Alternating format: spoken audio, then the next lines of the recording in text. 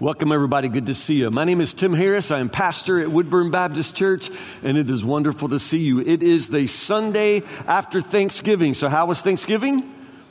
Everybody get plenty to eat? Yeah, pretty good. What was your favorite thing to eat? Ham? Yeah, Stephen Ham says ham. Is that a joke, man? Yeah, there you go. We spent Thanksgiving in Colonial Williamsburg, Virginia, where fall, autumn leaves are beautiful. We spent time with Casey's folks, and we never ever get to see, we never live in the same state as they do, so it was a really, really good time for us. But I am most blessed to be back with you all today in the cafe. God bless you guys. Hope you had a good Thanksgiving holiday. Let's begin to turn the corner together. It's kind of a Sunday in between Thanksgiving and when we'll start full-blown Christmas here as a church. But let's focus our attention on missions today in Isaiah chapter 2. Turn in your Bibles if you would. Isaiah chapter 2. While you're turning, can we just talk about the strange fact that they make contact lenses for chickens now? Contact lenses for chickens. Have we run out of things to do with ourselves? Contact lenses for chicken. I don't make this stuff up, you guys. They're making contact lenses for chickens because the people who were making eyeglasses for chickens found out that chickens don't like to wear eyeglasses. Seriously, they don't even have ears. I don't even know how that would work. Seriously, guys, that's what they do. It started out because those who raise chickens in the big chicken farms with giant chicken ranches, they discovered that chickens with cataracts, chickens with bad vision were better behaved. They were less aggressive. They ate less. They laid more eggs. They just sort of stayed right there. They didn't cause any problems. And so the idea was to distort their vision, to give all of the chickens bad vision. So it's actually becoming a very common thing. They will put contact lenses in the eyeballs of chickens so that the chickens' behavior can be controlled. You're distorting their vision. Basically what they're doing is making it so that the chickens are very, very short-sighted. They really can't see anything other than just the grain that they need to eat on the ground. They can't see one another, and so therefore they just sort of forget that there's a world outside the coop. You with me? And I started thinking how much we are like those chickens with the contact lenses. You understand? Our vision is distorted. Somehow as God's people, somehow as the church, we have forgotten that there's a world outside the coop. You understand? We've forgotten that. But this missions time for our church gives us an opportunity to rediscover the world outside the doors of this church, to gain a longer view, a longer vision. I've been talking about vision for weeks and weeks and weeks. I thought I was done, but I'm not. Turn to Isaiah chapter 2 this morning. And it turns out that the prophet Isaiah has a vision from the Lord. And it's really interesting. It says this is a vision that Isaiah, son of Amos, saw. But literally what it says is this is a word. This is a word that Isaiah, son of Amos, saw concerning Judah and Jerusalem. Let's start right there. Isaiah chapter 2, verse 2. In the last days, the mountain of the Lord's house will be the highest of all, the most important place on earth. It will be raised above the other hills, and people from all over the world will stream there to worship. People from many nations will come and say, "Come, let us go up to the mountain of the Lord, to the house of Jacob's God. There he will teach us his ways, and we will walk in his paths. For the Lord's teaching will go out from Zion. His word will go out from Jerusalem. The Lord will mediate between nations and will settle international disputes. They will hammer their swords into plowshares and their spears into pruning hooks. Nation will no longer fight against nation, nor train for war anymore. Come, descendants of Jacob, let us walk in the light of the Lord." I said that we're like those chickens. Our vision's been distorted. We're very short-sighted. We no longer see the world. And that's why Isaiah receives this prophecy. This is one of those Old Testament prophecies about the coming of the Messiah, what the coming Messiah will do. But the word that comes to Isaiah, it is said this is a word that Isaiah saw. Now, the New Living Translation goes right on ahead and translate that as vision. It's a vision that he saw because everybody knows you can't see a word. But what the scripture says is that this is the word that Isaiah saw. So when God communicates his message to Isaiah, it has to do with his vision. Remember, I've been telling you for weeks now, one of the first things that God wants to do in your life is teach you how to see. He has to teach us how to see. He has to give us new eyes. He has to give us his vision. Let me remind you what we've been saying. God's vision is a revelation of what is possible when God's ultimate power meets our total obedience. So this is a vision that Isaiah the prophet receives, and it is the message from God. Now, remember, whenever we receive God's revelation of what is possible, it's always going to have to do with his power and our obedience. In other words, when we see what God sees, when we catch God's vision, it automatically means we're going to share in his work. When you begin to see what God sees, then you enter into what God is doing in the world. So according to this vision, what is God doing in the world? What in the world is God doing? In the last days, the mountain of the Lord's house will be the highest of all. Again, it's a vision now. It'll be raised above the other hills, and people from all over the world will stream there to worship. People from many nations will come and say, "Come, let us go up to the mountain of the Lord, to the house of Jacob's God. There he will teach us his ways, and we will walk in his paths." So what is God doing? Well, I've already said God is making everything and everybody new. That's what God is doing. That is God's grand vision. But in this vision that Isaiah receives, it's sort of a different way of seeing what God sees. It's not just that God is making everything and everyone new, but God is pouring out his grace upon the nations. This particular vision that Isaiah sees is this picture of God reaching all of the people, every tribe, every nation, every tongue, and drawing them to himself. That's what God is doing in the world. He's not just concerned with people like you and me. He's not just working in the United States, although, Lord, please go to work in the United States. He's not just working in our community, although Lord knows there's a lot of work to do in our community.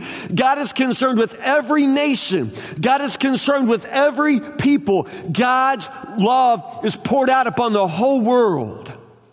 Now, it's a beautiful picture of what God is doing in the world. God is drawing all the nations to himself, and God is training the nations so that they will no longer fight wars, no longer be aggressive, and no longer be caught in conflict. We will come into a time of peace. It's a kingdom of peace. It's good news of the gospel of peace. So how's God going to do that? What's his plan? Well, like I said, this is a promise of the coming Messiah. This is what Jesus himself is going to do. Jesus himself is going to have the government upon his shoulders, and his name shall be Prince of Peace. This is what Isaiah the prophet says. This is the promise. This is what Jesus will do. Jesus is going to bring God's kingdom to earth just as it is in heaven. Jesus himself is going to bring peace so that the nations no longer train for war anymore, so that everyone just streams to God's house to worship. You understand? This is the kingdom. This is the vision. This is the promise of the coming Messiah. But did Jesus do all of that? Jesus is the King. Every knee shall bow, every tongue confess that Jesus Christ is Lord. We know that Jesus is the King, but did he accomplish all of this? If it's a promise of the coming Messiah, did Jesus bring the kingdom of heaven to earth just like it is in heaven? Did Jesus bring peace to the world? The coming Prince of Peace, did he bring peace? You watching the same news I'm watching? It's not done yet. This prophecy's not fulfilled yet. Even the promises that the Messiah would bring these things. Did Jesus manage to bring these things? Did something go wrong? Now, what did Jesus say? When Jesus would preach, Jesus would say things like, the kingdom of heaven is near, that the kingdom of heaven is near, the kingdom of heaven is coming. Jesus would proclaim that the kingdom of heaven was right at the door. It was close. Jesus would say that. And then sometimes Jesus would say things like, the kingdom of heaven is among you. It's already here. Jesus would say that sometimes, that the kingdom of heaven is among you. And sometimes Jesus would say things like, the kingdom of heaven is within you. So how is it all of these things? How is the kingdom of heaven somehow here and yet still coming? In a couple of weeks, we will celebrate the inauguration of a new president. What's the word inauguration mean? It means beginning. It's the beginning of his reign. It's the beginning of his office. And what we can say with Jesus is that Jesus brings the inauguration of the kingdom. The kingdom has come. It's still coming, but it's begun. It's breaking in. I guess we have to define what we mean by that phrase, kingdom of God. Where do you find the kingdom of God? Where is the kingdom of God located? Is it this city that will drop out of heaven like a UFO and land somewhere, and then we can say that the kingdom has come? Is it just this worldwide fantasy of peace and love and kindness and dogs and cats sleeping together? I mean, is this what we have coming? I mean, sometimes just perfect world. What exactly do we mean by kingdom of God? Well, very simply, I would say this: the kingdom of God is found wherever Christ reigns on the throne. Understand? Wherever you have a kingdom, you got to have a king. Someone who is reigning. And the kingdom of God is the promise that God himself is on the throne. So recognize the kingdom of God exists everywhere and wherever you find Christ reigning on the throne. So that's why we can say that with Jesus, the kingdom of God breaks in. With Jesus, the good news is preached and the good news begins to spread. The good news that God has sent his son to be the savior of the world. That now we as human beings who are fallen sinners can be reconciled, reunited with God the Father. It's the gospel. It's the good news. And for every heart that prepares him room, understand Jesus comes and occupies the throne of your life, of my life. And as that continues to spread, the kingdom of God spreads wherever Christ reigns on the throne. So it's come, but it's still coming. Do you see that? It's still coming. It's still breaking into every heart, into every family, into every town where Christ is allowed to sit on the throne, where Christ reigns. Christ is meant to reign on the throne of your heart. Christ is meant to reign on the throne of this world, and he's breaking in. It's spreading. The gospel is moving across the world.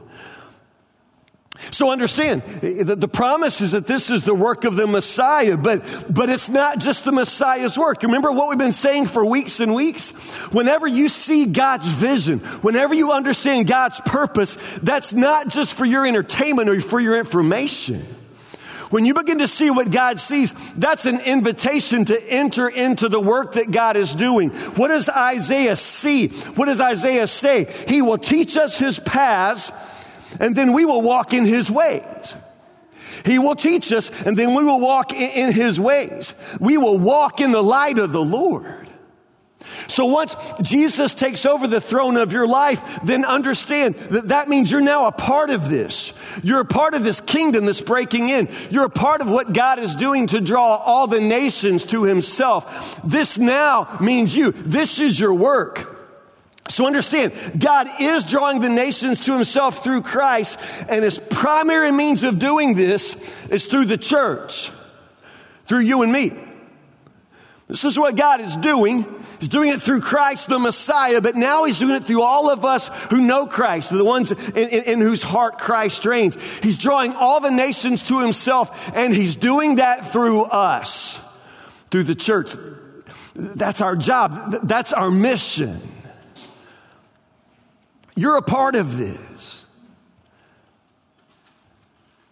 Maybe in the old days, it was really, really hard to imagine yourself being a part of the great mission of God in the world. It was probably hard because people didn't travel much. The travel was difficult, next to impossible. It was hard to know, even to know about other people groups around the world, much less to reach them, to somehow make an impact in their lives. It was very, very difficult. But it's not so difficult now. We live in an amazing day and time to be a part of the mission of God.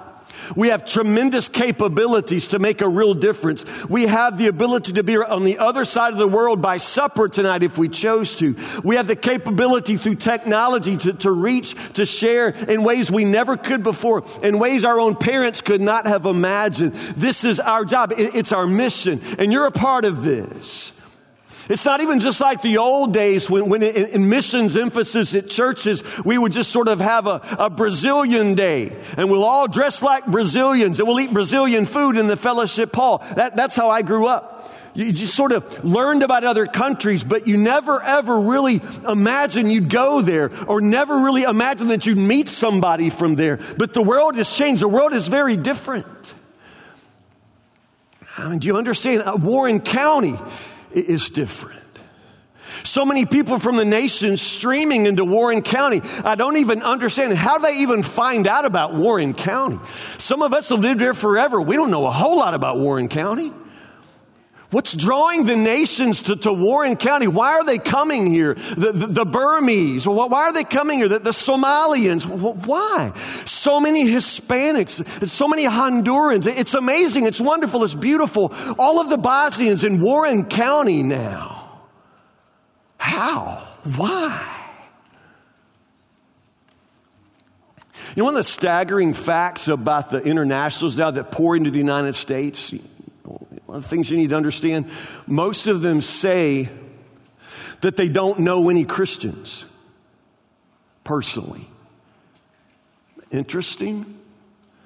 The majority of them who live in the United States will say that they don't really know any Christians personally. How can that be? They're our neighbors. Subdivision right up the road is now primarily Bosnian. How can we not know them? How can they say that they don't know us? Why is it that our churches don't reflect this incredible diversity that is now reality in our communities? Why is it that they say they don't know a Christian personally?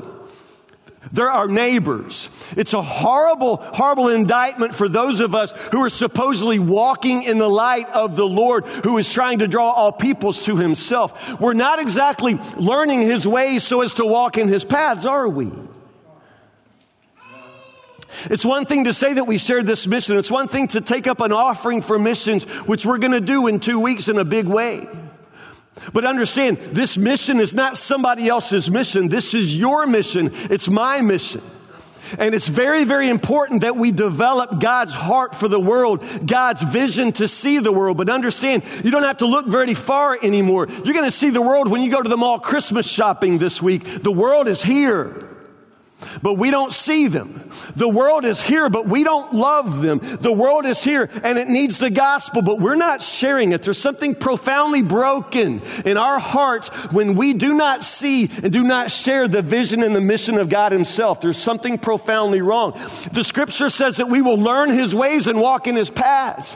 We'll learn, and then we walk. So in other words, if we're not living it, we haven't learned it. The way I figure it, actually, there are only two roles to fill in this mission. We're either goers or we're senders. Either we're active goers or we're passionate senders, or probably both. Probably we have to be both, but it is not an option for you to be neither. Just bystander is not an option. You're not just going to sit this out and let other people carry the gospel to the nations. Either you're a part of this or you're not. But I'm telling you, if you're a part of God's kingdom, that this is your mission, that this is the purpose for your life. In 2 weeks, we'll be collecting our gift for Jesus to the world. It's our missions offering. This isn't about just raising money. This is about sending missionaries into the world. And that is our responsibility. And $50,000 sounds like an impossible amount of money to me.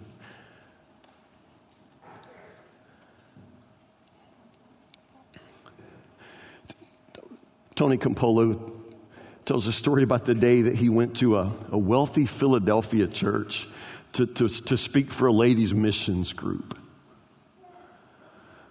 It was a daytime event. He arrived, the only man in the room. The lady who was leading the group was very finely dressed. This was a missions tea, y'all know? And so all the ladies were dressed nicely, and it's one of those things where you get a, itty-bitty plate with, itty-bitty cookies, like you starve to death eating, itty-bitty cookies and little cups, and you sort of balance, your teacup and your plate on your knee, and they talk quietly and all of that, so. Into the little bitty tea, Dr. Campolo was asked to come and speak. The lady introduced him. And as she was introducing him, she said, well, before I introduce Dr. Campolo, let me just make an announcement. Just this morning, I've learned that one of our missionaries in Venezuela, who is a doctor, has a need for $5,000 to add an addition to her clinic. She's not able to take care of all of the sick and poor that come to her. And so she's in need of $5,000. So Dr. Campolo, as you come, would you lead us in prayer and just ask that God would provide the need for that dear missionary doctor? She needs $5,000. Would you lead us in prayer and then bring the message? Dr. Campolo said, actually, no, I will not. So I'm not going to lead in prayer for $5,000. What I will do is take up an offering. Okay, he just killed this tea right here. Y'all know this? I mean, he just killed this whole missionary tea. He said, I'll take up an offering. Here's what I propose. He said, I'll just take up my wallet and I'll take out all my cash. Let's just all give the cash that we're carrying. No checks, no credit cards. Let's just give our cash. Whatever cash is in my pocket, I'll just give it right here. And then let's all give all the cash in our pockets. And when we're finished, we'll count that. And then we'll pray and ask that God provides the rest. But let's just start with the money in our wallets. So then he reached back and pulled out his wallet, hit $2. $2.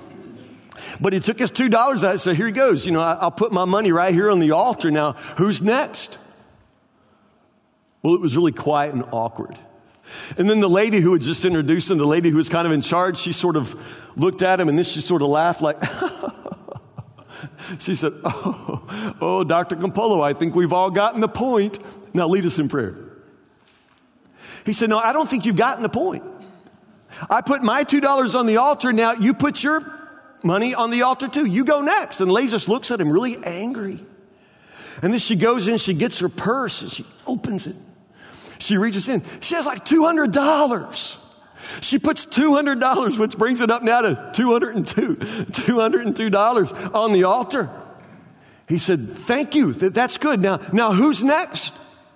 And they waited as one by one, those women would reach into their purses and come up and put their money on the altar. These women looked bitter. These women looked angry. I mean, you just killed the Christmas spirit. It took forever to collect that offering, but when they were finished, they counted it. Over $8,000. Over $8,000. And then Dr. Campolo gently said to the women, the audacity of asking God to provide $5,000 when he's already given over $8,000 to you. The audacity.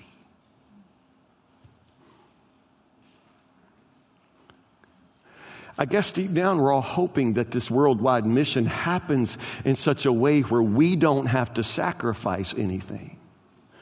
Let other people give. Let other people go. For that matter, let other people pray. Just let us continue on with our lives as if. The audacity of asking others to do what God has asked you to do. The audacity.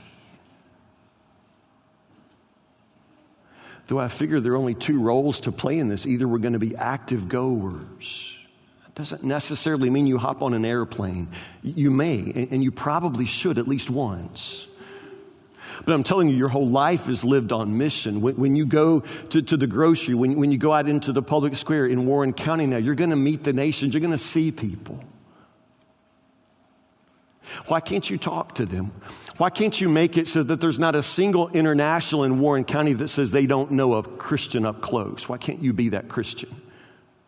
Can't you invite somebody to your house for Christmas dinner? Why can't you do that?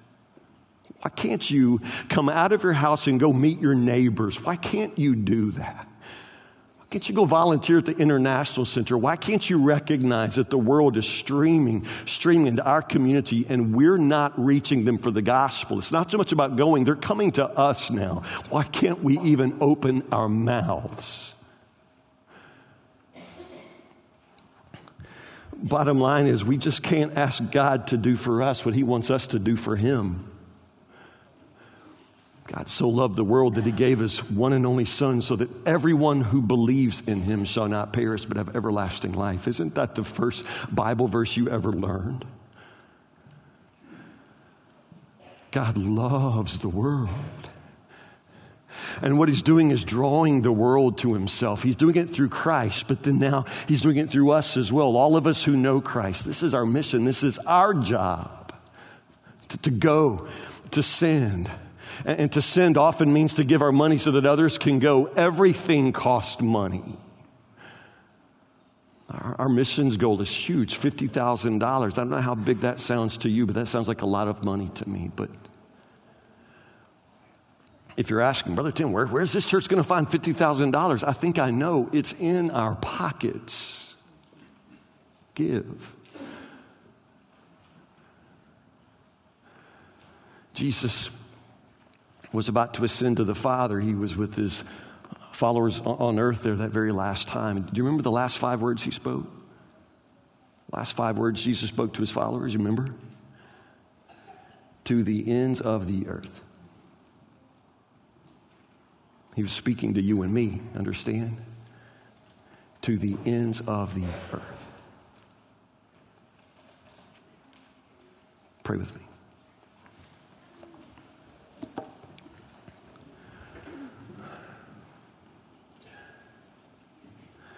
Lord Jesus, it used to be that you had to go. You would have to get on an airplane and fly for hours to meet a person from Burma. It would be a year's salary and a great sacrifice to go meet a person from Zimbabwe, Angola. And yet, Lord, these people are now our neighbors. Our community is changing, but our churches aren't reflecting that. Communities now in our neighborhood, Lord, are in some cases majority international, Lord, but none of our churches are majority international, Lord. So many Bosnians have moved into Warren County in the last few years, but they're not moving into our churches. Woodburn Baptist says it's a church that welcomes and loves everyone, but not everybody's here. Something wrong, Lord. We have claimed that we have learned your ways, Lord, but we are not walking in your paths. We have claimed that we have seen your light, Lord, but we are not shining it. It raises the question of whether or not your light has shone in us. Help us. Lord, we know that there is a world to reach, the world that you love. We know that the world is much too large, much too small for anything but the gospel. But Lord, for the most part, we just choose to live our lives as if the world can go to hell. Help us. Help us, Lord, to see your vision for the world, to understand that your vision is our purpose, to meet your unlimited power with our total obedience, to go, to send, to pray, to go, to give. Until, Lord, all of the nations are standing before you in one united family of God through Christ. Jesus, I pray that you would open our eyes to see the world, to love the world, to tell the world of the Savior, whose name is Jesus, in whose name we pray. Amen.